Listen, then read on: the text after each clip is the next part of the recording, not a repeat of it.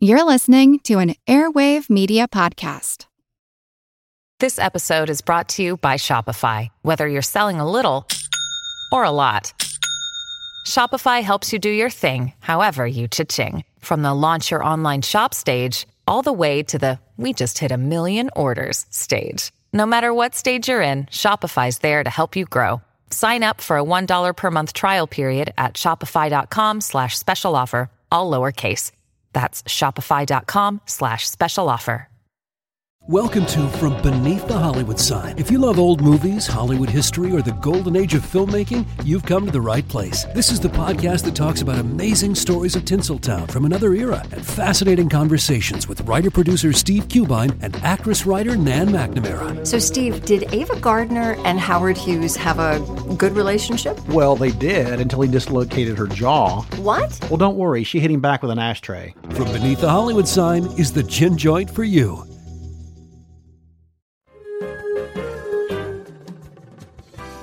Welcome to our couch. Take a seat. It's time for therapy. Movie therapy.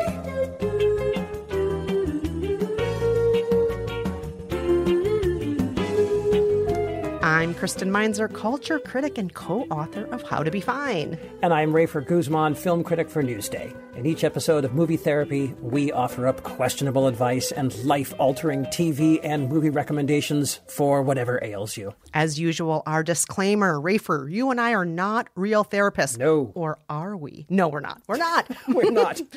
But we are real TV and movie critics. So, shall we get to this week's letters, Rafer? Yes. We're going to start with someone who writes into us as the almost graduate, almost in parentheses there. So, the almost graduate writes, Dear Rafer and Kristen, I'm a senior in college who will hopefully be graduating soon if I can survive the rest of the semester. I had a very difficult college experience. While I was not expecting the best 4 years of your life myth, I was also not expecting the amount of college-induced trauma I had to endure. I cannot even think about my school's administration without crying. It took me more than 4 years to finish my degree, and as ridiculous as it sounds, I feel burned out and washed up at 23, like my story is over before it can even start. No employer or grad school will want me. I know there are reasons to be hopeful and look forward to the rest of my 20s, but I was also looking forward to college, and it became my nightmare. Are there any films you can prescribe as I process my experiences and navigate this difficult transition? Oh my gosh, I feel so sorry, almost graduate. This sounds like it was a really, really tough experience, and I want to just reassure you, you're wrong. No employer or graduate school will want you. Really, not a single employer of the millions of employers in America. Are you really saying none of them are going to want you? That's not true. That is not. I think that's right. That's not true at all. No. And the idea of your life being over at 23, you're not even old enough to rent a car. I mean, come on. This isn't true. If you're not old enough to rent a car, your life isn't over. No, you've been legally an adult by U.S. standards for 2 years now. Right. Your life is not over when you've only been an adult for 2 years and can't rent a car. There's so much to look forward to. And also, you're not alone in having a bad college experience. I know that myth of the best 4 years of your life, you're not falling for that, which is good. But I also want you to know it's not even an okay 4 years of your life for lots of people. For lots of people, it's a huge struggle. Rafer, you and I both talked about the fact that we did not finish in that window of time you're supposed to, and it wasn't necessarily easy, and we weren't necessarily kicking ass or taking names at college. No, I definitely was not. No, it can be really, really hard. It took me over 7 years. I was working 60 hours a week to pay the bills while I was in college. It's not an easy time for lots of people. And I just wish that we were more honest about that. I wish that our feature films were not so much focused on college being the glory days. There are so many movies where middle-aged people decide they're going to go back to college because that was the best time of their lives. I mean, right. A lot of times it's not. A lot of people just got through it, and thank goodness they got through it. And you got through it too, almost graduate, and it's going to get better. I promise you. I totally agree. I would say a couple things here. I don't know what this listener is really referring to. That we don't have any details here, but this listener is using words like trauma and things like that, and nightmare, and these are pretty strong words. And so I don't know. At first, I just sort of projected my own experience onto this letter and thought like, oh, yeah, this, that, and there's a girl, and oh, my God, and I'm sure it was really hard. But, we could be talking about something much more serious here. Something much more serious could have happened to this listener. And I was sort of struck by this little throwaway sentence at the top of the letter, which says, if I can survive the rest of the semester. And to our listener, to the almost graduate, I hope that you are saying that in a very lighthearted and jokey way, just meaning, boy, if I can get through this, haha. But if you mean that in any kind of serious way, I hope you will turn this podcast off right now while I'm speaking and go get yourself some help. Call a hotline. If you're really thinking of hurting yourself, call somebody, a friend, a parent, a loved one, a hotline, anyone. Surely this college of yours has got to have some kind of infrastructure available and people that you can trust and talk to. So if I'm overreacting, then I'm overreacting. But if I'm not, then, call someone and reach out to someone. Yeah. And I'm just going to interject right now with the U.S. National Suicide Prevention Hotline number. That is 800-273-8255. That's 800-273-8255. There are hotlines all over the world, though even if you're not in the U.S., there are hotlines you can call. So remember, you're not alone. Do what Rafer said. Yeah. Reach out to folks if you feel you need help. Yes. But getting back to this whole idea that, you are here, you are 23 years old, and you're looking at sort of what seems to be the end of your life. That part I can certainly relate to. That is exactly how I felt when I graduated college, and I spent a good, 4 years in that mental state, just doing nothing. So I know exactly what you're talking about. But, look, here I am, alive, doing okay. Got this podcast. I'm happy. I got kids. I got a wife. I'm doing all right. Things do get better. So, we have someone who's in quite a state here, Kristen. What are we going to recommend? Well, I'm going to let you go first, Rafer, because I think that your prescription speaks better to this letter writer's issue maybe than mine does. Oh. So you go first. All right. Well, look, I'll give it a shot. I'm going to choose, and boy, did I sweat bullets trying to figure out what to suggest for this listener, because me too. Yes. Did you? Oh, I did. Yeah. Because like I say, I felt this one so strongly because it just seemed to come like out of my own past. So the movie I chose is a movie that Kristen and I both know very well. It's Whiplash from 2014. And the reason I say that Kristen and I know this well is because back when we used to have Movie Date, one of our first and biggest interviews was with the director, Damien Chazelle, who went on to do La La Land.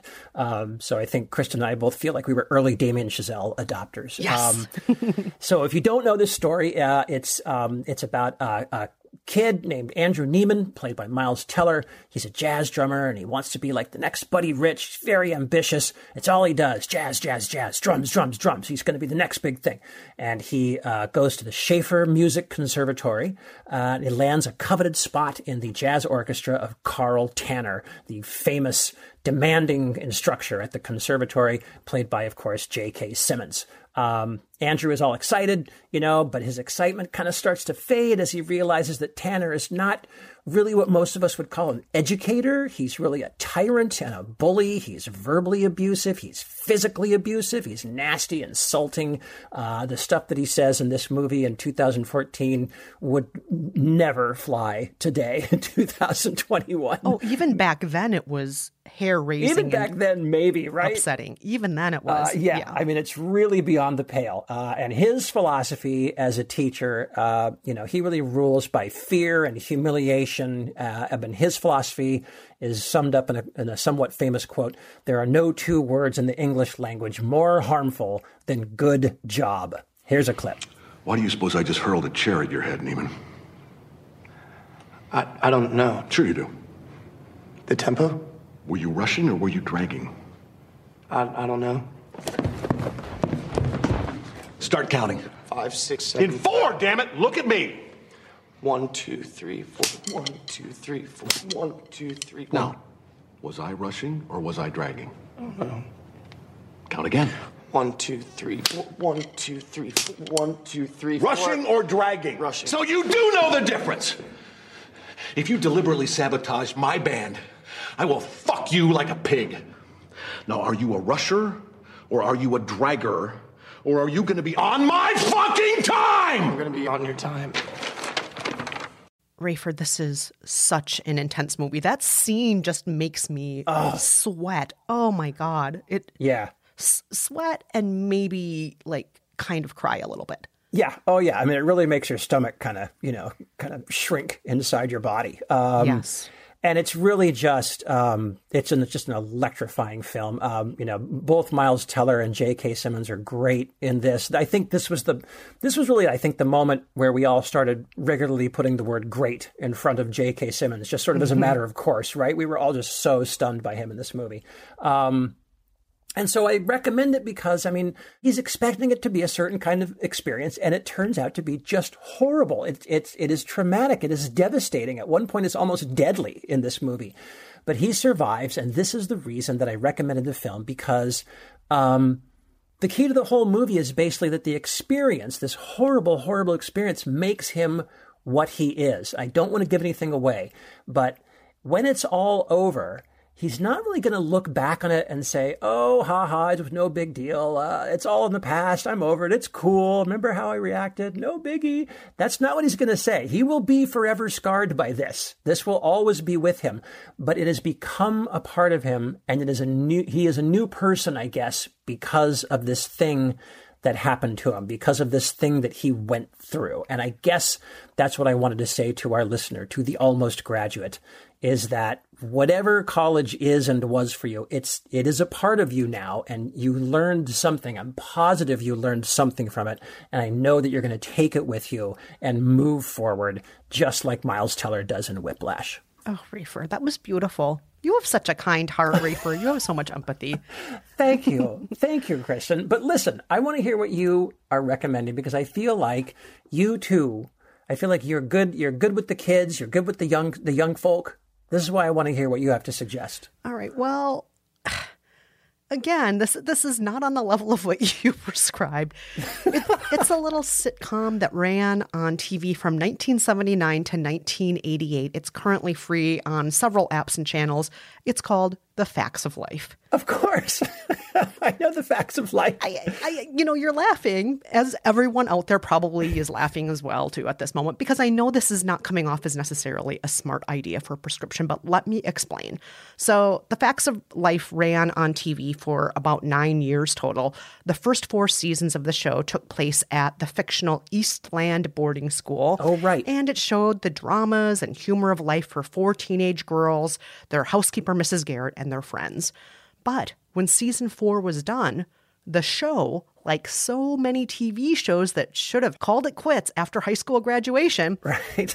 They decided to continue the show with Mrs. Garrett buying a shop, which she called Edna's Edibles. No relation to the current marijuana market.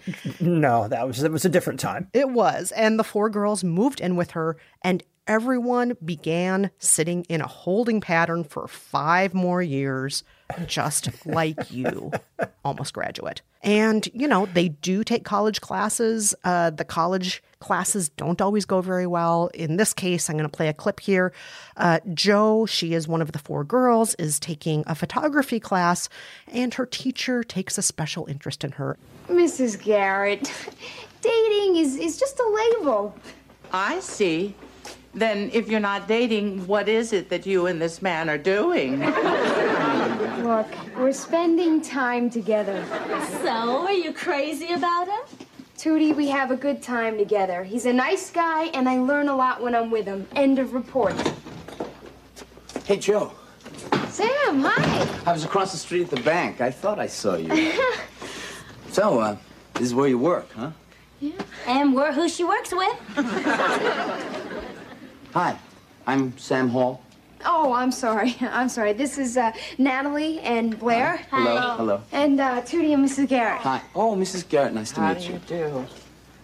Smells like you make the kind of croissants nobody makes anymore.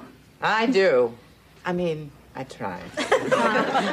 Well, I'll say one thing about The Facts of Life. I sure loved Mindy Cohn. What? She was the worst actor on the whole show. Oh my God, she was a complete talent. She was the best thing about the show. No, are you kidding me? What about Tootie? Come on, Kim Fields. Oh, yeah, okay, right, sure. But no, it's for me, it's Mindy Cohn all the way. Oh, she could not keep a straight face in a scene. She would laugh when she would deliver her really third-rate lines. It was terrible. Anywho, what we're getting at is the show is schlocky. The acting is so-so. All that being said, though, it's entertaining and fun as only a sitcom from that era is, and I think... I agree. Thank you. And I think it may remind you, Almost Graduate, not everyone's college experience is what it is in a Hollywood film. For a lot of people, maybe even most people, it's more like network TV. And, specifically... It just goes on and on and on. It just goes on way too long. It should have ended sooner. But the good news is life gets better afterwards. And I'm not saying it will be easy, but you will have more autonomy and maybe even a job you enjoy and friends you love and who love you. And if you're really lucky, you may even end up like Kim Fields, the actor I just referenced who played Tootie. Yes. Because after The Facts of Life ended, she went on to star alongside Queen Latifah for 5 years on Living Single. So you, dear letter writer, could be the Tootie here. You could be the Kim Fields in the end, even if you're stuck above Edna's edibles for 5 years too long. You could be Mrs. Garrett and open up your own actual edibles shop today and probably make a killing. You could. You could. But look, what we're both saying is that you do indeed have a future ahead of you. We guarantee it. It's right in front of you. It is. It is. So once again, those recommendations are from Rafer, The Great Whiplash, and from me, the great in its own way, The Facts of Life. All right, we're going to take a quick break, but before we do you need some movie therapy? Visit our website, raferandkristen.com, and fill out the contact form. You don't have to use your real name. While you're there, you can also see the list of every movie and TV show we have prescribed on the show, or, it's kind of up to date. So maybe not everyone, because we haven't necessarily updated as recently as we should have. But most of them are there. And if you haven't already, join the conversation on our Facebook community. That's facebook.com/groups/Rafer and Kristen. Stay with us. When we're back, we have a gay listener who wants some non-tragic gay movies.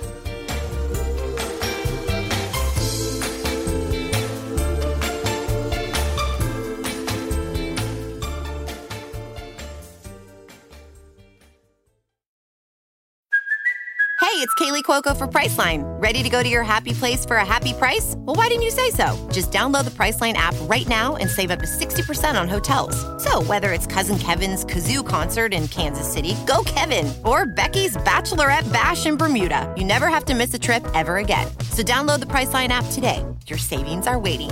Go to your happy place for a happy price. Go to your happy price, Priceline. Hey, Matt, did you know that wombats poop cubes? Nope, never heard that before. Did you know the unicorn is the national animal of Scotland, Ken? I didn't know, nor do I care. Neil, did you know that Liechtenstein is the only doubly landlocked country in Europe? Jeff, isn't that an American pop artist? Well, actually, it's both. If you want to learn things like that and more, join us each week on Triviality, a pub trivia-style game show podcast where a lack of seriousness meets a little bit of knowledge. Listen in each week to answer general knowledge trivia alongside exciting guests from around the world. And we're here too. Join us every Tuesday for new hour-long episodes of Triviality, plus tons of extra theme content on everything from The Office and Lord of the Rings to science and geography. And sometimes we even do sports. Find us on all your preferred podcast apps and take part in the fun of playing bar trivia without the need to wear pants. Real mature, Jeff. Forget it, Neil. It's Triviality. Hey, everybody, we're back with our second letter of the week. Kristen, take it away. All right. This letter is from Diego. I love the name Diego, by the way. It's like Me too. One of my favorite names. I don't know why. It just rolls off the tongue. Anywho, Diego writes, Dear Rafer and Kristen, I'm a gay man in my 30s and I consider myself fairly well read. So it took me a bit by surprise when I stopped to think recently and realized I could count on one hand the number of books I'd read with a gay main character. I have resolved to rectify that with my reading choices, but it caused me to consider also my exposure to the stories of gay characters in film and TV. The numbers are a bit better. I have seen most of the Oscar-y movies about gay characters like Brokeback Mountain, Moonlight, Milk, Call Me By Your Name, etc., but with movies and TV, these stories are often not very happy. Movies about AIDS or homophobia are necessary and important, and many of them are fantastic. But sometimes I just want to see stories of LGBTQ characters doing happy things, falling in love, getting into hijinks, having an adventure without dealing with virulent homophobia or the stress of coming out of the closet or AIDS. I've tried watching some indie gay rom-coms, but I picked a few at random and they were pretty lousy. I'm sure there must be good gay indie movies out there, but it's hard to separate the good ones from the bad ones. The only thing I've found that checks these boxes is the wonderful Schitt's Creek, but there must be more than that. Please help.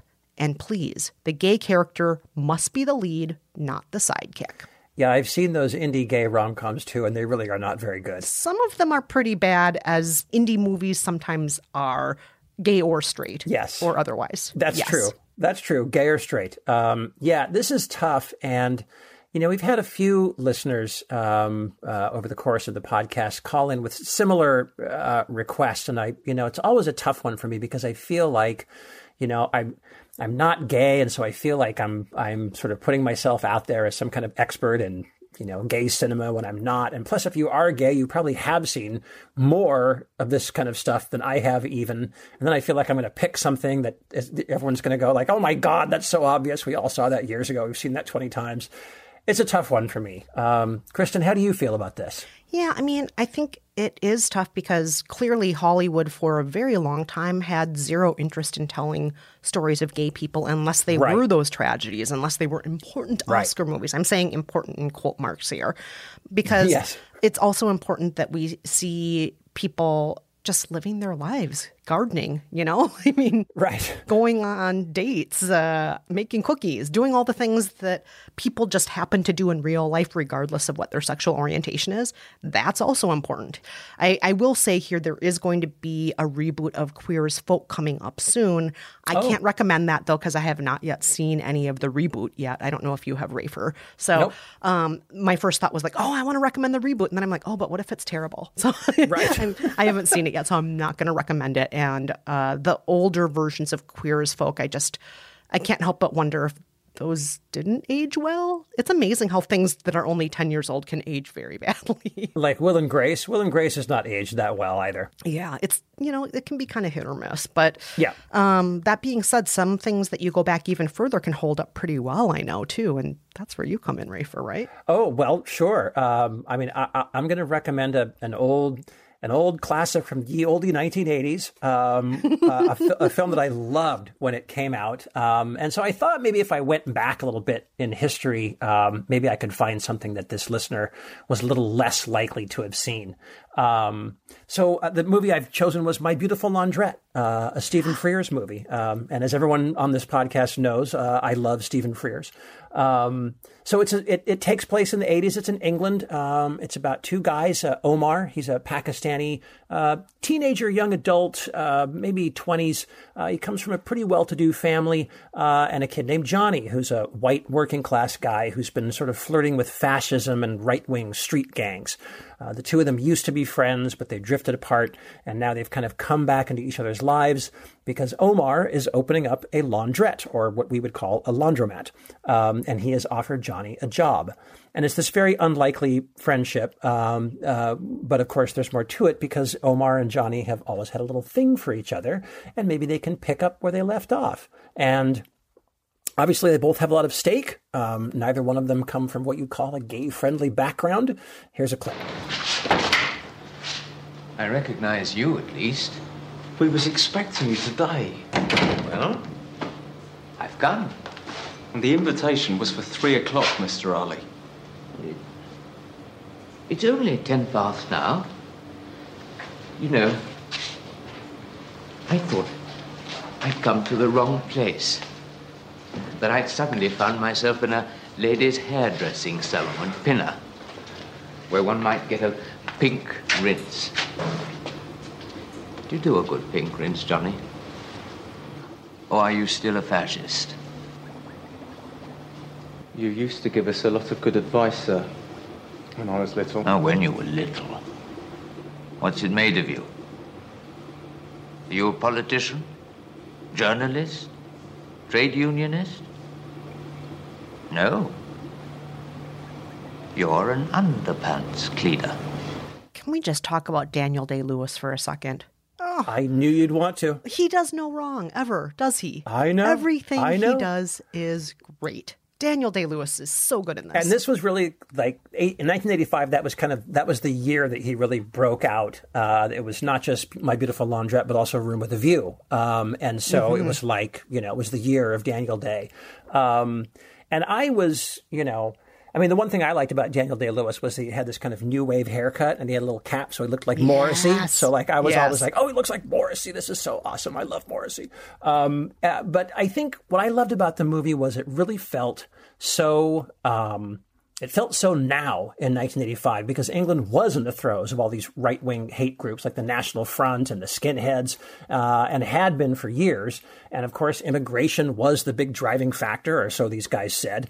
And when this movie came out, it really felt like you were seeing sort of the last couple years of current English sort of new wave cultural, political upheaval. And it was just great. And I know that the 80s was a pretty good time, actually, for gay movies. You had Entre Nous, a French movie I remember, and Morris. Morris, of course, yes. Yeah, right? Remember that was a really good movie. The Hunger, slightly more problematic. Spetters, what early Paul Verhoeven film, which I remember being kind of taken by, also a little problematic. But anyway, there was some good gay cinema around, but it was still pretty uncommon. And I remember when Johnny and Omar kissed for the first time, it was like a real shocker to me. You just didn't see that on screen that much. Anyway, the main reason I recommend it, aside from just that it's fantastic, is because it's not tragic. It's AIDS does not dominate the conversation. There's no kind of tragic gay sacrificial lamb character. It's really like an upbeat Brokeback Mountain, right, from the 80s. And there's drama and there's things that happen in it, but it's got a good sort of upbeat feel to it that, again, was really uncommon for gay cinema. So that's why I recommend My Beautiful Laundrette. Great recommendation, Rafer. It was one of my late mother's favorites. She loved that movie. Is that right? Well, she also really loved this TV show, which I'm sure all of our British listeners know, called The EastEnders, where... Of course, yeah. So I think The Beautiful Laundrette kind of was a Venn diagram. Somehow it crossed over into that world enough. And so she's just like, oh yeah, I just love that Beautiful Laundrette. She loved that movie. Yeah. That's awesome. Oh, good. Diego, sorry, I don't know if that makes the movie sound more or less appealing that my late mother loved it. Sorry. That sounds very appealing. So forgive me, listeners who get tired of me recommending Christmas movies. I am recommending a Christmas movie. Yes, I am. Of course. I am recommending it unapologetically, actually. I'm not going to apologize. I'm just going to own it. Talk about a Venn diagram, Kristen. Go for it. I am recommending The Christmas Setup from 2020. And before anybody says, didn't you already recommend that? No, that was Dashing in December I recommended last year for gay Christmas movies. I was just thinking the same thing. No. Dashing in December, totally different movie with Andie MacDowell. I don't know how I got them mixed up. What's the matter with me? No, it's like that was a gay cowboy romance. Yeah, this is not a gay cowboy romance. This is a Midwestern Christmas gay romance. And this was a made-for-TV movie that was aired on Lifetime. And it centers around a character named Hugo. He's an uptight New York City attorney who goes back to his hometown with his best friend Madeline to visit his mother, Kate. Kate is played notably by the great Fran Drescher, who is a hoot in this. Oh, I love Fran Drescher. Oh, she's so good. She's so good. And while they are there, Hugo reconnects with his high school crush, Patrick. And of course, sparks fly. Here they are at the possibly soon-to-be-demolished historic train station, looking for clues so they can save the train station for the town. No, don't sit at his desk. Oh, a good lawyer's always a good detective. Wow, these photos are incredible. That's interesting. When he died, there was no family, and he left a lot of his estate to someone named D. Ashby. D. Ashby? Yeah. Look at this. The two of them traveled the world. They spent Christmas Eve together, too. And he left him most of his estate? Do you think? Well, that'd be romantic. I guess we'll never know. What we do know is Carroll built this neighborhood. And he created a Christmas tradition we're still celebrating 100 years later. We can't let the city tear this place down. It's not right. It means too much. We all tried, Hugo. Well, I'm not going to let it happen. Not after seeing that. Kristen, this is the same movie. It's the same movie that you recommended. That's the same clip. No.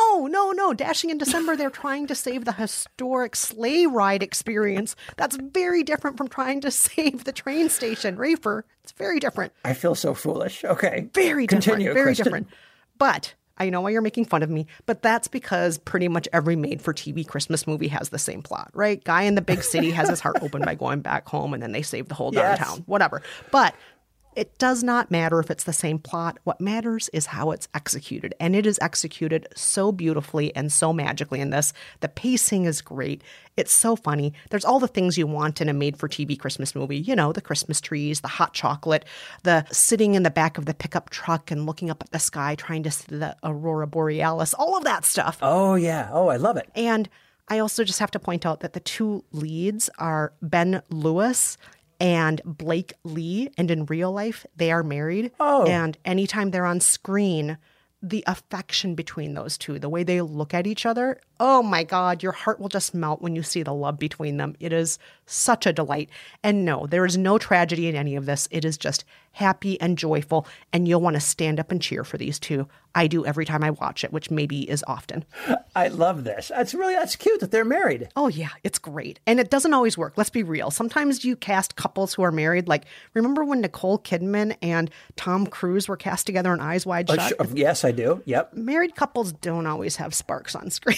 Let's be real. I was just writing a review of Thunder Force, the new movie that Melissa McCarthy made with her husband, Ben Falcone, who I think are like the two coolest people in Hollywood, but the movies they make together are always awful. I don't know why that is. We know, Rafer, you've talked about this on the show before. I don't know why. I don't think those two should be making movies together. We know. We all know. I'm sorry. Okay. Anyway. But yes, you're right. It's not always the case that married couples work well together. All right. I'll lay off Melissa McCarthy. I'm sorry. I think we've got two good recommendations here from Kristen, The Christmas Setup, and from me, My Beautiful Laundrette. All right, we're going to take another quick break, but before we do, thank you everybody out there who's rated and reviewed us on Apple Podcasts. For example, Sarah recently gave us 5 stars and wrote, I knew I had to write a review when I took a bubble bath and left my AirPods in so I could continue listening to the show.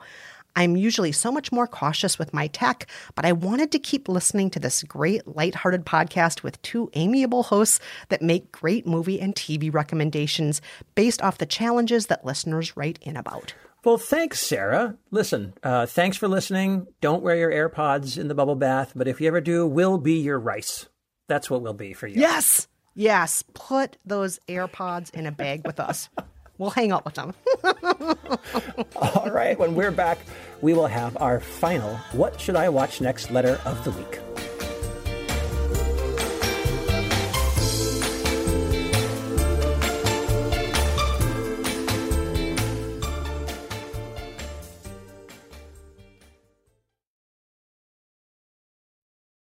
All righty. We are back, and it's time for this week's What Should I Watch Next letter. Rafer, what is this letter? This one comes from Marcia. Marcia says... Ooh, Marcia. Marcia says, Dear Rafer and Kristen, I am no stranger to dumb monster movies. I've seen and enjoyed everything from 50s B movies like The Blob to The Toxic Avenger to Sharknado. One of your favorites, Kristen. You know I love some Sharknado. But Marcia says, despite my best efforts, I could not, for the life of me, enjoy the new Godzilla vs. Kong on HBO Max. I'm not sure if you've seen it yet, but I'll just say that for me it was all CGI and zero fun. In fact, it left such a bad taste in my mouth that I felt I had no choice but to come to you for help. What should I watch next? Oh, Rafer, I bet you love Marcia because off mic last week, you were telling me that you also were not a huge fan of Godzilla vs. Kong. Is this letter actually from you, Rafer? It's not from me. It's not from me. No, because you don't love Sharknado like I do. Yeah, that's true. That's true. Yeah. Well, Marcia, listen. Let's bond. I thought that Godzilla vs. Kong was just god awful, and I couldn't believe how many critics that I read frequently and respect, whose work I think is top notch. How they were all they wrote these glowing reviews of Godzilla vs. Kong, and I just thought, the previous Godzilla King of the Monsters, I just thought was a complete howler. I thought that movie was so bad, and this one. At least that one was bad in a funny way, and I thought this one was bad not even in a funny way. I'm with you, Marcia. I'm with you. I can't even think of. I don't want to get off into a tangent of dumping all over Godzilla versus Kong, but I'm with you. I thought it was terrible, and people love this. They love the movie. I got so much hate mail on that review. People love that movie. But it's not fun. I'm going to say it, Marcia. I could not stay awake for it. I fell asleep. You watched it too? Oh my God. Yeah. I just thought it took itself way too seriously. Oh my God. The Titans. It's like, why are you taking yourself so seriously? It's like two monsters. Come on. Oh, and the conspiracy theorist guy is not funny. And oh boy, yeah. Oh, I mean, if they would have upped everything, like the drama about, I don't know, 90% and just been that much more intense or something. I don't know. They just needed to bring something to it that was more fun. It was not fun. No fun. It's not fun. And, as we did a cute little thing in Newsday where we interviewed Blue Oyster Cult, who are talk about a Venn diagram. They are from Long Island, and they are also fans of Godzilla because they wrote a big hit song called Godzilla. Mm-hmm. And so I interviewed them, and they were both saying, I've interviewed Buck Darman, I interviewed Eric Bloom from Blue Oyster Cult, and they were both saying, I just like the big, slow, plodding, kind of tubby Godzilla in the foam rubber suit. That's the one I like. I don't like this CGI stuff. Give me the dude in the suit crushing the little Texaco station. That's what I want. Me too. I totally agree. Have fun with it. Have some moments that are almost adorable. But yeah, there's nothing adorable in this one. There's not. No offense to anybody else out there who loved it. I'm sure that there are going to be legions of fans and probably sequels or whatnot. But yeah. Fine. If you loved it, great, but not my cup of tea either. So, Kristen, what did you find for this listener? All right. Well, Marcia, I just loved your list of movie examples you gave us. The Blob, The Toxic Avenger, Sharknado. Yeah. I love a movie with a sense of humor. Those all have a sense of humor. And so I came up with another movie that is a monster sort of movie with a sense of humor from 1985 called The Stuff. Do you know The Stuff, Rafer? Oh, The Stuff. Yes. With the kind of foamy, it's almost like frozen yogurt or ice cream or something. Yeah, it's like a I can't even describe. It's like that spreadable marshmallow fluff stuff almost. Yeah, kind of like it's a little bit light and sort of frothy-ish, but kind of gooey. Anyway, I'm getting way too into the actual substance of the stuff, but I remember this. But it's hilarious that you remember this movie. It's kind of, anyway, you go on. If you're not familiar with The Stuff, it opens with these railroad workers who discover this kind of gooey white substance resembling ice cream coming out of the ground while they're digging it. And they try it. It turns out to be sweet and delicious and addictive. They try it. And before you know it, this alien substance is being marketed and distributed as a 0-calorie dessert. And, of course, it's hugely popular with America, which is always diet obsessed and sweets obsessed. Right. And with the success of The Stuff, unfortunately, the ice cream industry starts to suffer. And leaders of the ice cream industry hire an undercover detective to find out what the stuff actually is made of. And they're trying to undermine the stuff and destroy the company that is in charge of the stuff. And they soon discover the stuff is not just a gooey, delicious concoction. It's actually a living, parasitic, and possibly sentient organism that gradually takes over the brain, eating people from the inside and leaving them empty shells of their former selves. Here's a clip. We interrupt this presentation with the following urgent message. Tonight, America is in grave danger. We are under alien attack. by a popular dessert known as the stuff. Here, Jason, take some. No! Don't eat that. There is something alive in there. Tasty. There's something alive in yogurt. It's called benign bacteria. If the stuff is in your house, do not eat it. If you have it on your shelves, do not sell it. If you distribute this material, close your doors, make no more sales.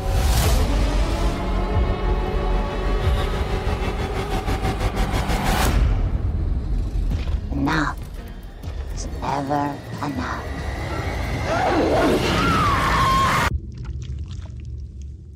What a great, terrible, wonderful premise.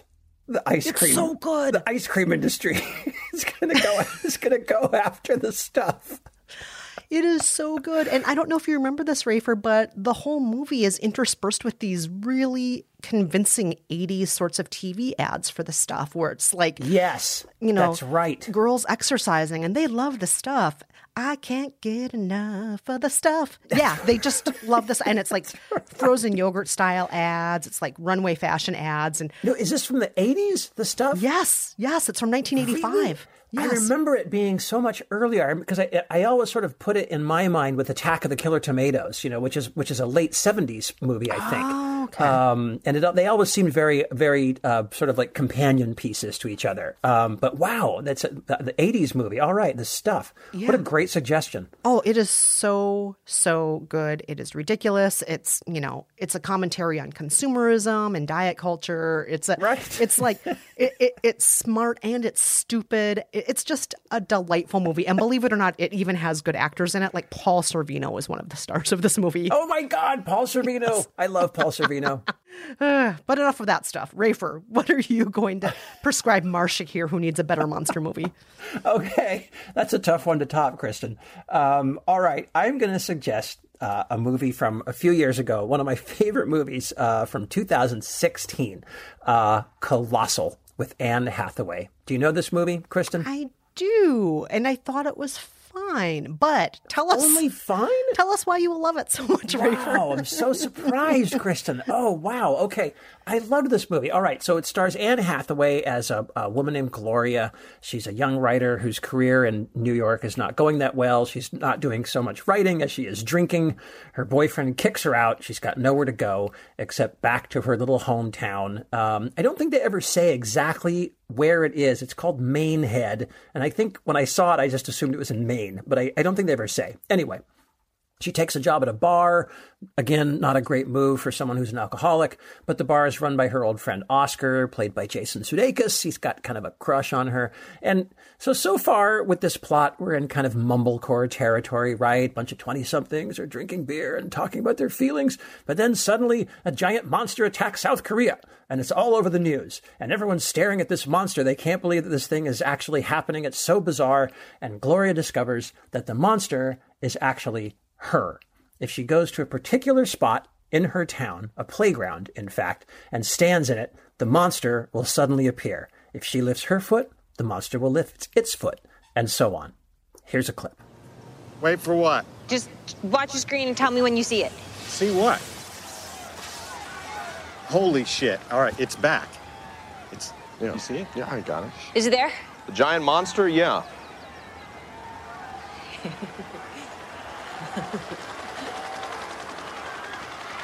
Holy shit.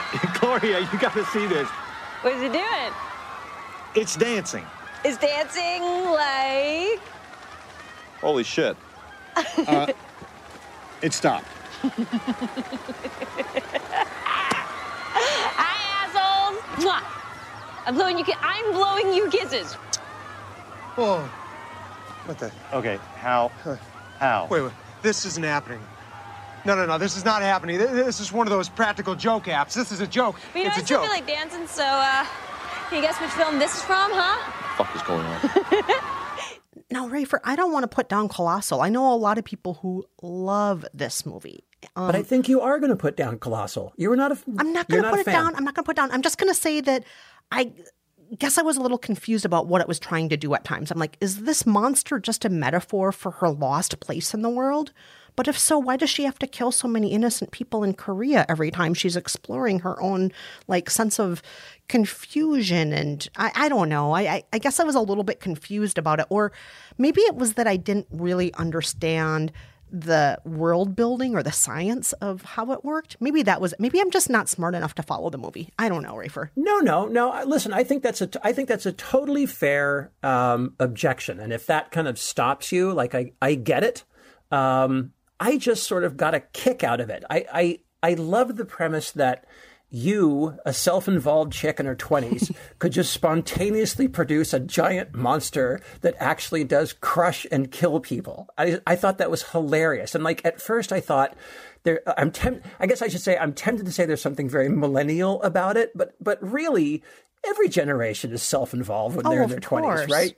You all just think you're the first person to ever experience something or do something or have any kind of feeling. And I thought that was really funny. I love the way that Colossal plays with the idea of the movies. Like when the monster appears and everyone is kind of thinking, wait, a monster like from a monster movie? And they are also attacking a far off Asian city that I, white person in a small town, have never been to. So it's all sort of an abstraction for me, just like it is in the movies. And isn't it kind of funny that like Gloria's totally cliched problems would manifest themselves as a total cliche? I thought that was really funny.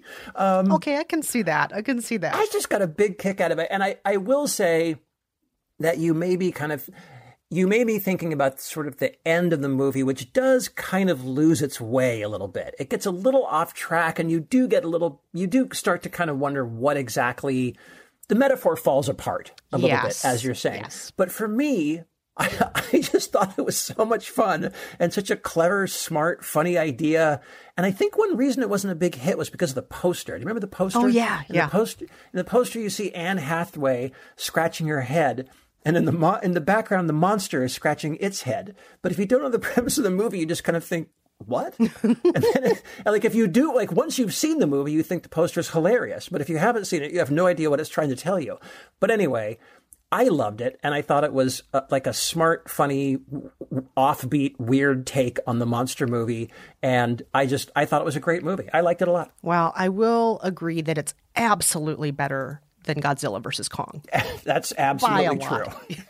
So is the stuff, for that matter. Thank you. So once again, those recommendations are from Rafer, Colossal from 2016, and from me, The Stuff from 1985, which is currently free on Tubi and a few other apps. Free, you say? Not a surprise. Yes, free. The Stuff. It's free. All right, Kristen, it looks like we've wrapped up another episode of Movie Therapy. Indeed, we have. Thank you, everybody who wrote in this week. Thank you, people who write in every week and who we have not yet had a chance to read a letter from yet. We love you all. We'd be nothing without you, so thank you. And just a reminder, you can reach us on our website, raferandkristen.com, or via Twitter, @RaferGuzman and @KristenMeinzer. Until next time, I'm Kristen Meinzer. And I'm Rafer Guzman. Thank you so much for listening. Bye.